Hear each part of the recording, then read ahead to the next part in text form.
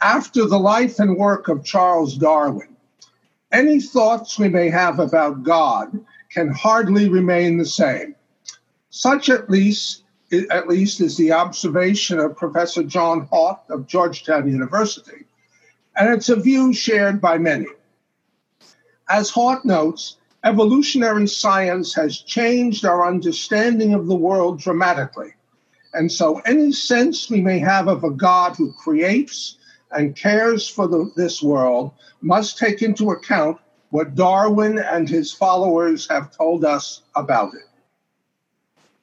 Although evolutionary science has significantly changed our view of the world and of ourselves, I'm not persuaded that our thoughts about God need to undergo a radical revision. Of course, it depends on the particular thoughts about God to which one is referring. As long as we think of God, Haught writes, only in terms of order or design, then the atheism of many evolutionists will seem appropriate. Rather than accept the conclusions of the new atheism associated with thinkers such as Richard Dawkins and Daniel Dennett, who connect atheism with neo-Darwinian materialism, rather than accept that view, Haught and others urge a new theism, consistent with the evolving universe disclosed by contemporary science. A view more radical than Haught's proposal to find a new understanding of God in keeping with the insights of contemporary science is that of Steven Pinker. A few years ago, Pinker published an essay, "Science is Not Your Enemy," addressed to scholars in the humanities, which he incorporated in his book, "The Better Angels of Our Nature: Why Violence Has Declined." What is of special interest for us are his remarks about science and religion. Whereas Pinker thinks that humanists need not fear science, certainly those thinkers committed to broadly religious views of the world do have much to worry about if Pinker is right. As he says, the moral worldview of any scientifically literate person, one who is not blinkered by fundamentalism, requires a radical break from religious conceptions of meaning and value. He offers a litany of what we know. This is quotation number 2 on the screen from Pinker. To begin with, the findings of science entail that the belief systems of all the world's traditional religions and cultures, their theories of the origins of life, humans, and society, are factually mistaken. We know, but our ancestors did not, that humans belong to a single species of African primate that developed agriculture, government, and writing late in its history. We know that our species is a tiny twig of a genealogical tree that embraces all living things and that emerged from prebiotic chemicals almost 4 billion years ago. We know that our intuitions about space, time, matter, and causation are incommensurable with the nature of reality on scales that are very large and very small. We know that the laws governing the physical world, including accidents, disease, and other misfortunes, have no goals that pertain to human well-being.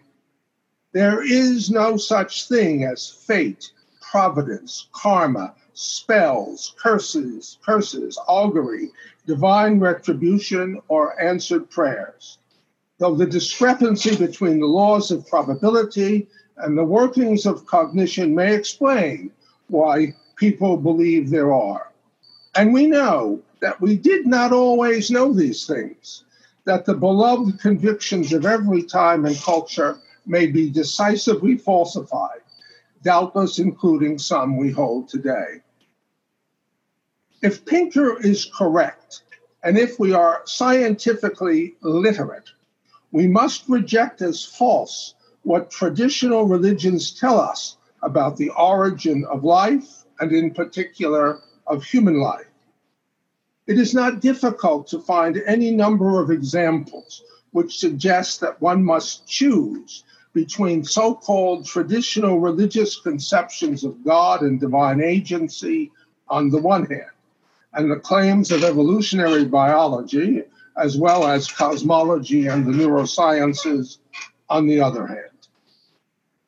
Increasingly, the natural sciences, especially biology, are used to support a philosophical conclusion that affirms a kind of totalizing naturalism, according to which the universe and the processes within it need no explanation beyond the categories of the natural sciences.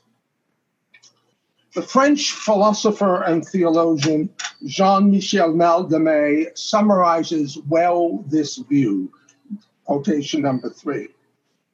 Nature is understood as self-creative.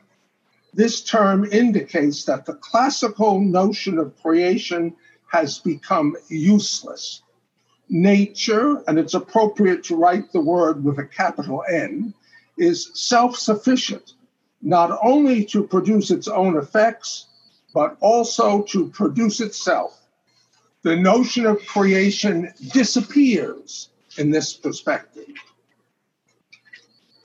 Undergirding this rejection of creation is the broad philosophical claim that existence is a brute fact that does not call for any explanation beyond itself. The emergence of new things from other things, or their going out of existence, or other varieties of change need to be explained, but not the mere existence of that which undergoes change. The fundamental argument is that the natural sciences are fully sufficient, at least in principle, to account for all that needs to be accounted for in the universe. But according to this view, mere existence itself is not among those things that need to be explained. Whether we speak of explanations of the Big Bang itself, such as quantum tunneling from nothing, or some version of a multiverse hypothesis, or of self-organizing principles in biological change, including at times appeals to randomness and chance as ultimate explanations, the conclusion that seems inescapable to many is that there is no need to appeal to a creator, that is, to any cause that is outside the natural order.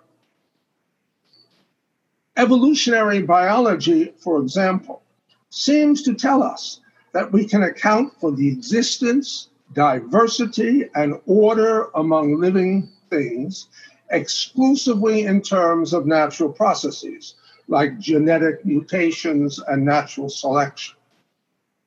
As the famous biologist and philosopher Francisco Ayala has remarked, and this is quotation number 4 on your handout, just the part in red I will read.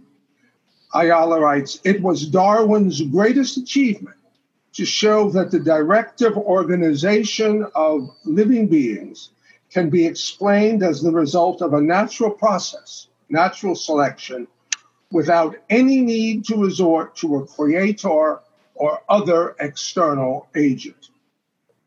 The role of a creator becomes superfluous.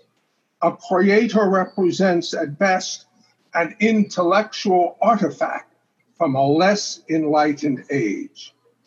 For many, the choice appears stark, either Darwin or God."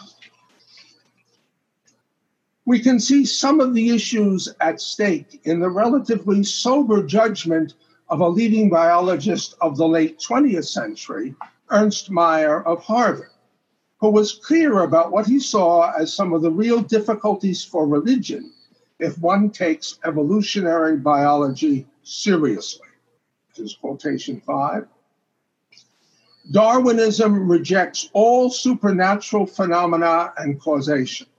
The theory of evolution by natural selection explains the adaptedness and diversity of the world solely materialistically.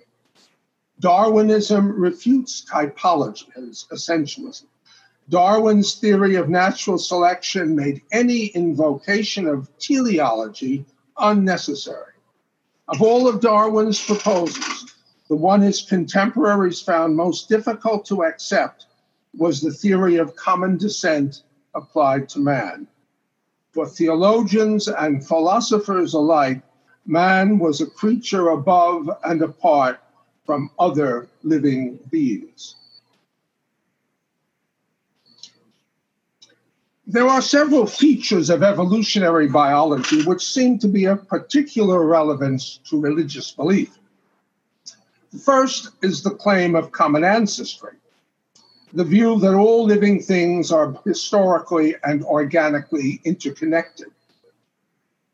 Commentators describing the publication of a kind of rough draft of the total genetic constitution of the human species, its genome, were quick to point out that since human genes look much like those of fruit flies, worms, and even plants, we have further confirmation of common descent from the same humble beginnings, and that the connections are written in our genes. To affirm a fundamental continuity among living things challenges the notion that distinct species were created by God through special intervention in nature. Common descent challenges as well the theological view that human beings, created in the image and likeness of God, represent an ontological discontinuity with the rest of nature. Specifically, it would seem that any notion of an immaterial human soul must be rejected if one is to accept the truths of contemporary biology. It would seem. Please notice that each time I'm saying it would seem. More troublesome, so it seems, is the commitment to natural selection as the mechanism by which biological change has occurred. As a result of chance variations at the genetic level, variations in organisms result in some being better adapted to their environment. And then nature selects those better adapted organisms and eliminates competitors. It is through this process of natural selection that evolutionary biology explains the way in which we can account for the diversity of species in the world. When proposed by Darwin, the radical nature of this claim was immediately obvious, since it had been well established that the emergence of new forms of life was the result of the action of a higher power in or above nature. Although there are debates among evolutionary theorists about the randomness and contingency at the basis of evolution, many biologists argue that at the very least, biology itself does not reveal any fundamental order, purpose, or meaning in nature. For some, the randomness of evolutionary change is conclusive evidence that there is no purpose whatsoever in nature. So the three points that I've tried to make here are the commitment to common descent, the notion of natural selection as the master mechanism of change, and the denial of teleology, the denial of purpose to nature. Number 6. Now, this is me. I think I've been pretty careful putting in red and italics my words as distinct from quotations from others.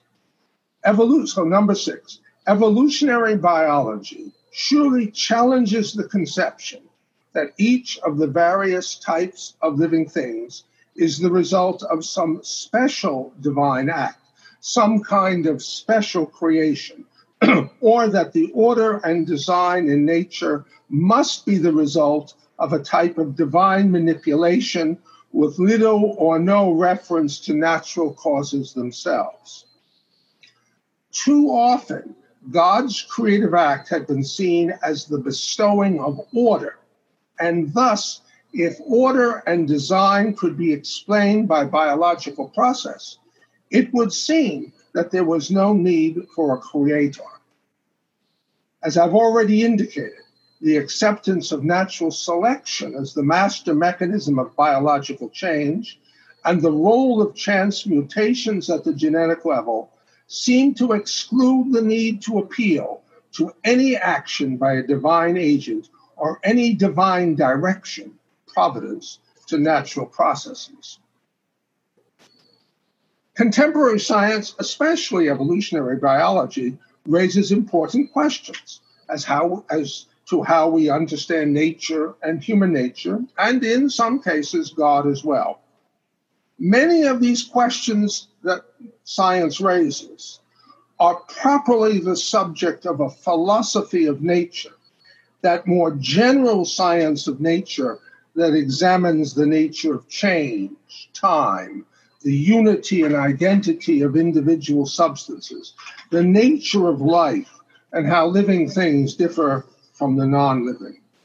We might add to this list the vexed question of what it means to speak of a species, and whether we can distinguish among the meanings of species in biology and philosophy. My focus this evening, however, is on creation and evolution.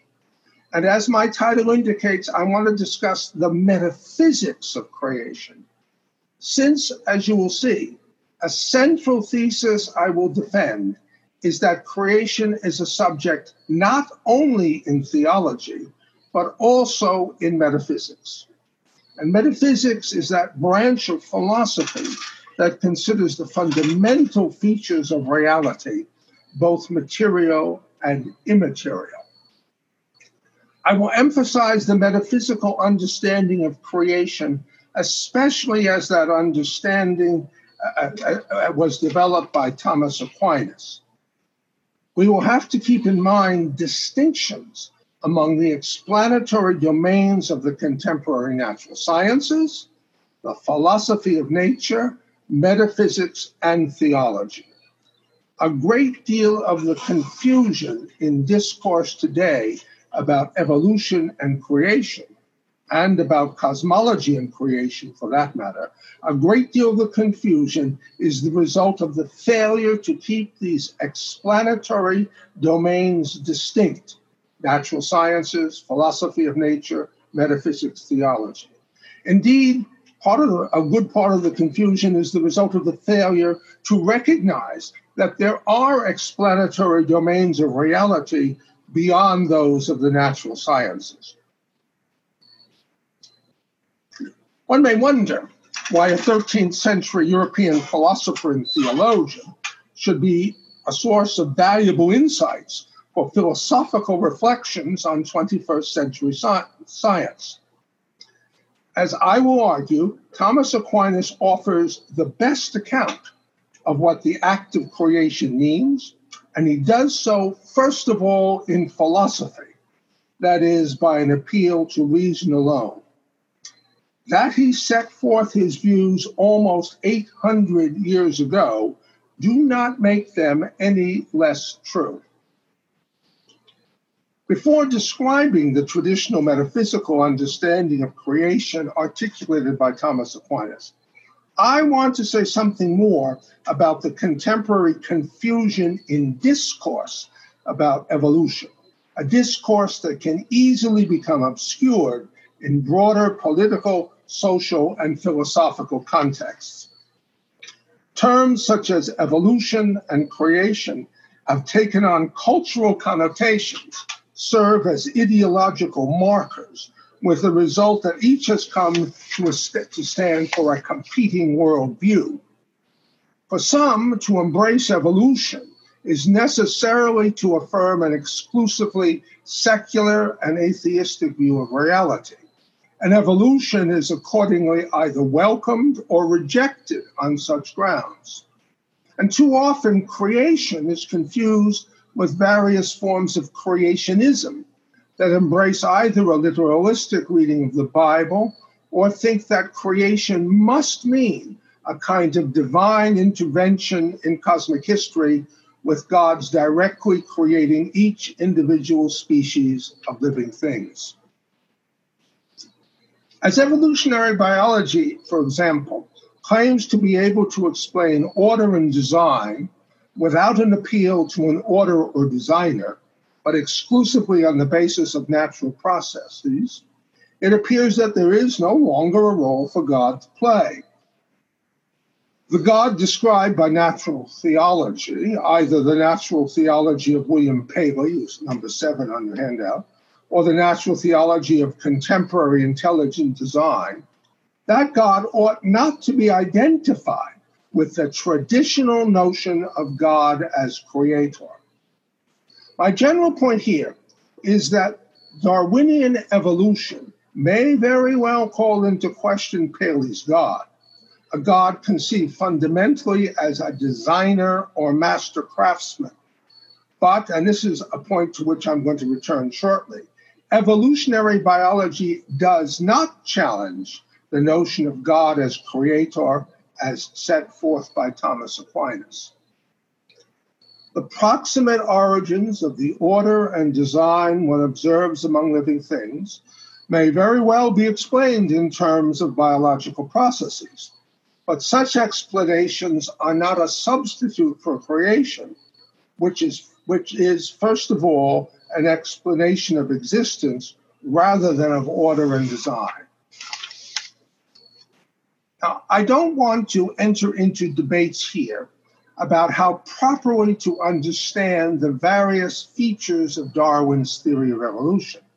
Here I want only to emphasize a crucial phenomenon: the connection between creating and causing order and design in nature, a connection that does not adequately reflect what to create means. When evolutionary biology is seen to challenge the notion of creation, it's a notion of creation that is identified fundamentally with the causing of order and design. We can see the continuing force of an identification of creation with an act of ordering or designing in Stephen Hawking and Leonard Mlodinow's book, The Grand Design. In rejecting cosmological arguments about the fine-tuning of the initial conditions of the universe as providing evidence for the existence of a divine designer, notice indeed the whole title, The Grand Design, they write, and this is quotation 8 on the screen, just as Darwin explained how the apparently miraculous design of living forms could appear without intervention by a supreme being, the multiverse concept can explain the fine-tuning of physical law without the need for a benevolent creator who made the universe for our benefit. The grand designer referred to by Hawking and Mlodinow is, however, not the creator, at least not the creator that traditional philosophy and theology affirm. Quotation number 9, for me again, the extent to which biologists, when they speak about self-organization, move beyond the domain of biology to make broad claims about self-creation, and that accordingly there is no need to appeal to a source of existence of living things, is the extent to which their claims are broadly metaphysical. An important feature of these philosophical claims, namely that the self-creation and self-sufficiency evident in the natural order eliminate the need to appeal to God. These claims involve conceptions of God and creation that, even if shared by some believers, are really not the same as those found in traditional philosophy and theology. The principal point of my comments in this talk is to clarify what we mean or ought to mean when we refer to the metaphysics of creation, that philosophical account of the cause of existence. If we take Thomas Aquinas' understanding of creation as a guide, or at least as a representation of the classical conception, we can see that the very processes that evolutionary biology explains depend upon God's creative act. The very intelligibility of evolution itself depends upon a source that transcends the processes of nature. If it were not the case that all that is completely dependent upon God as cause, there would be no evolution at all. God's creative act is the foundation of the reality and the intelligibility of evolutionary change. Furthermore, for Thomas, nature contains intrinsic principles of dynamic activity, an integrity that is not challenged by a robust notion of divine omnipotence, but an integrity which is made possible by God's omnipotence. In particular, we need to recognize that creation in its most fundamental sense is an account of the existence of things, not of changes in and among things.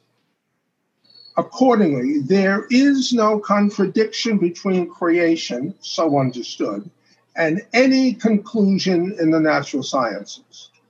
The natural sciences have as their domain of explanation the world of changing things. Whether the changes so described are biological or cosmological, without beginning or end or temporally finite, they remain processes. Remember my earlier citation of John Haught, who tells us that after Darwin, we ought no longer to speak of God in terms of an orderer and designer. The claim is that evolutionary biology offers ample evidence of the various natural processes, and natural processes alone, which are the source of the order and design that we find in nature. But if we identify God's creative act as essentially being the causing of order and design in nature, and hence view God as a kind of supernatural artisan or craftsman, we can see how evolutionary biology serves as a challenge to a God so conceived. Whereas some thinkers see the rejection of such a view of God as order and designer as an opportunity to conceive of God in radically new terms, there is also now the opportunity, I would suggest, to revisit the traditional notion of God as creator set forth by thinkers such as Thomas Aquinas. The designer God who has been replaced by natural processes is not the creator Thomas describes. After Darwin, we have the opportunity for a new appreciation of Thomas's analysis of creation. Well, why should we embrace this opportunity to look at Thomas again? Why should we embrace this opportunity rather than follow some of the variants of the new theism? Well, the principal reason is that what Thomas Aquinas says on the subject is true. I suppose there's some laughter in the audience somewhere, which I don't hear. One final observation here before we turn to Thomas more directly.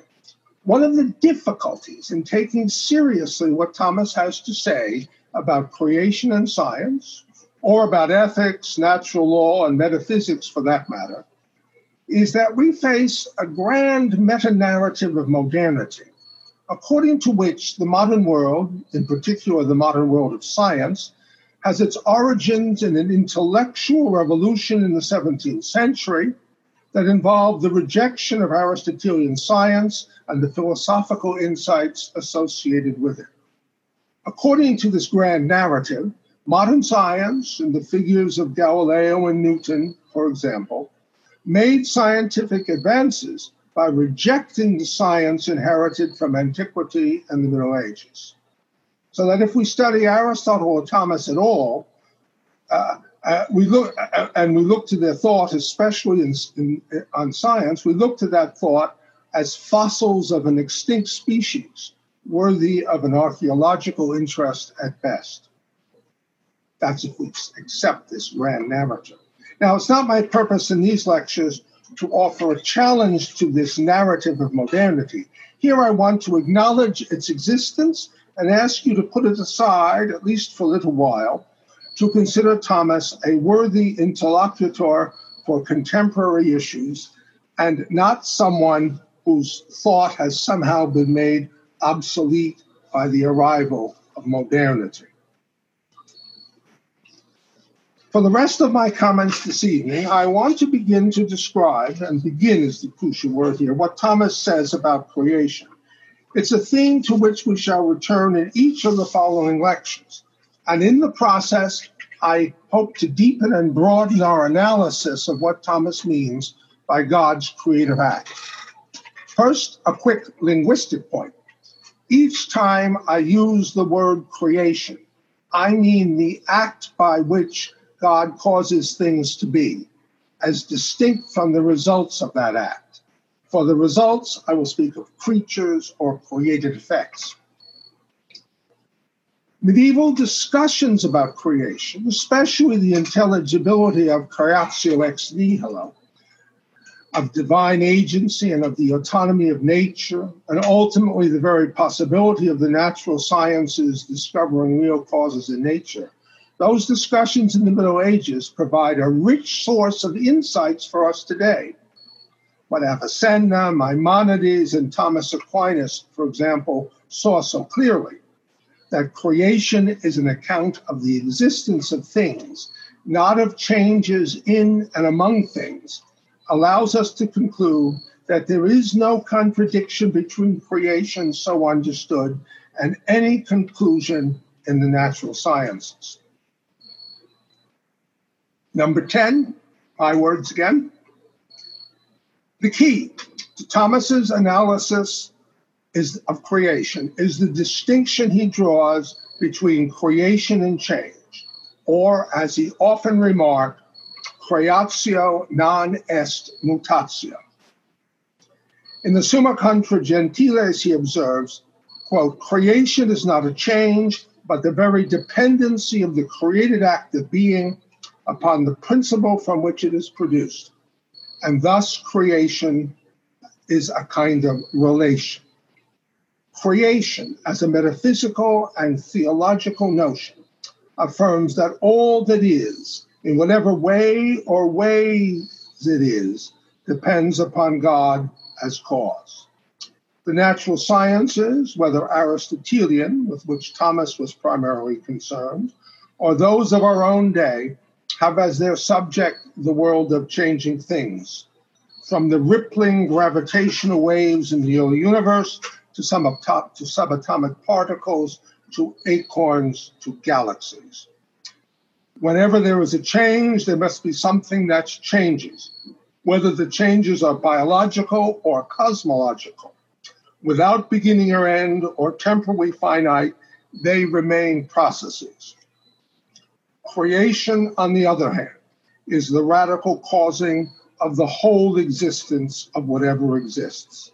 To cause completely something to exist is not to produce a change in something, is not to work on or with some existing material. If in producing something new, an agent were to use something already existing, the agent would not be the complete cause of the new thing. But such complete causing is precisely what creation is. To create is to cause existence, and all things are totally dependent upon the Creator for the very fact that they are. As Thomas remarks in his treatise on separated substances, this is number 11 on the screen, over and above the mode of becoming, by which something comes to be through change or motion, there must be a mode of becoming or origin of things without any mutation or motion through the influx of being. The expression ex nihilo, or out of nothing, helps to capture the kind of causing that creation involves. God does not use anything at all, anything that is other than his own omnipotence in the act of creating. God does not change nothing into something. Rather, anything separated from God as cause would be absolutely nothing at all. Notice in quotation number 11 that Thomas distinguishes the mode of becoming by which something comes to be through change or motion, some types of which we can call human acts of creating, from the more fundamental sense of creating that he identifies as the influx of being. The latter, the influx of being, is the causing of existence as such. That phrase, as such, is an important one. As such helps us to recognize the difference between causing something to exist in the ways in which, for example, animals produce offspring, they cause offspring to exist, and the causing of between that type of causing and the causing of the complete actuality of whatever is as it is. Furthermore, when Thomas says in quotation number 11 that there must be an influx of being, that is not a change, he is offering a summary statement of an extensive philosophical argument. In speaking of the need for a cause of existence as such, Thomas is working within a rich Aristotelian understanding of cause, and especially of agent or efficient cause. Thomas broadens Aristotle's notion of agent cause to include the cause of being. He thinks that being itself needs a cause because there is an actuality, an act of being that requires an explanation.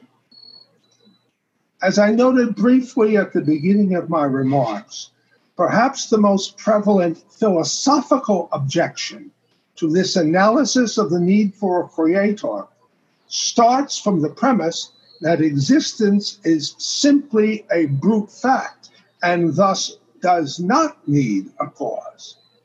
But to speak of existence as a brute fact is not to probe deeply enough in what it means for things to be in the most fundamental sense. Quotation number 12 on the text, on the screen.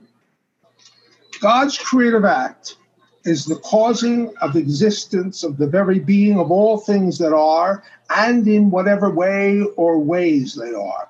To be created is to be completely dependent upon the creator for all that one is. Such dependence in being is disclosed not in the natural sciences, but in metaphysics. Now, when you hear expressions such as God's creative act is the causing of existence, you might be tempted to think that this is a religious or theological claim. You might think that terms such as God and Creator are only religious terms. But this is not the case for Thomas Aquinas, nor for me. My analysis in this talk remains philosophical, not theological.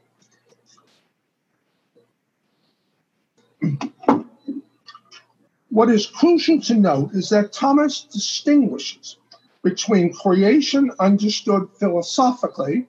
This is number 13 on your handout on the screen.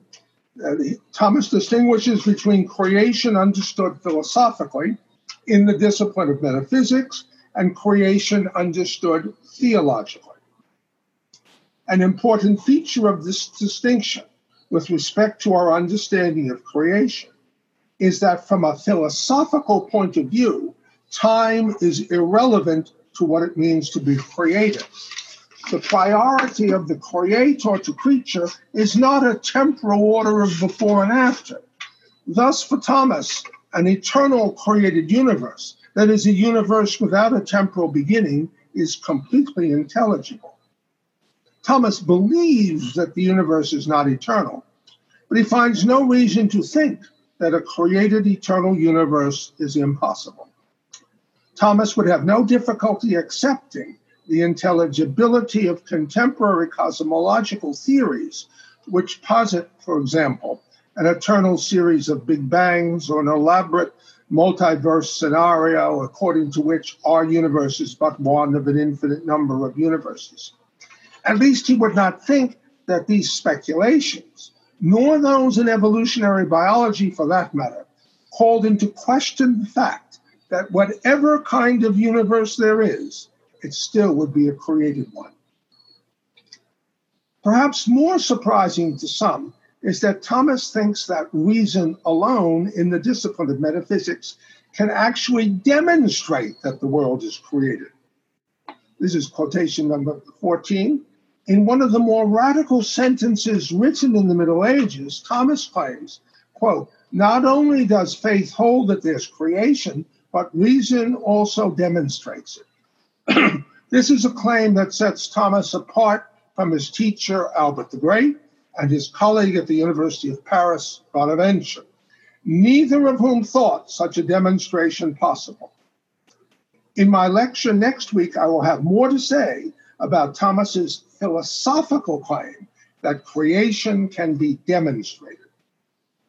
And especially in the third lecture, when we turn to topics with respect to divine providence and transcendence, we will examine in greater detail how Thomas integrates his philosophical understanding of creation with what faith reveals about God as creator.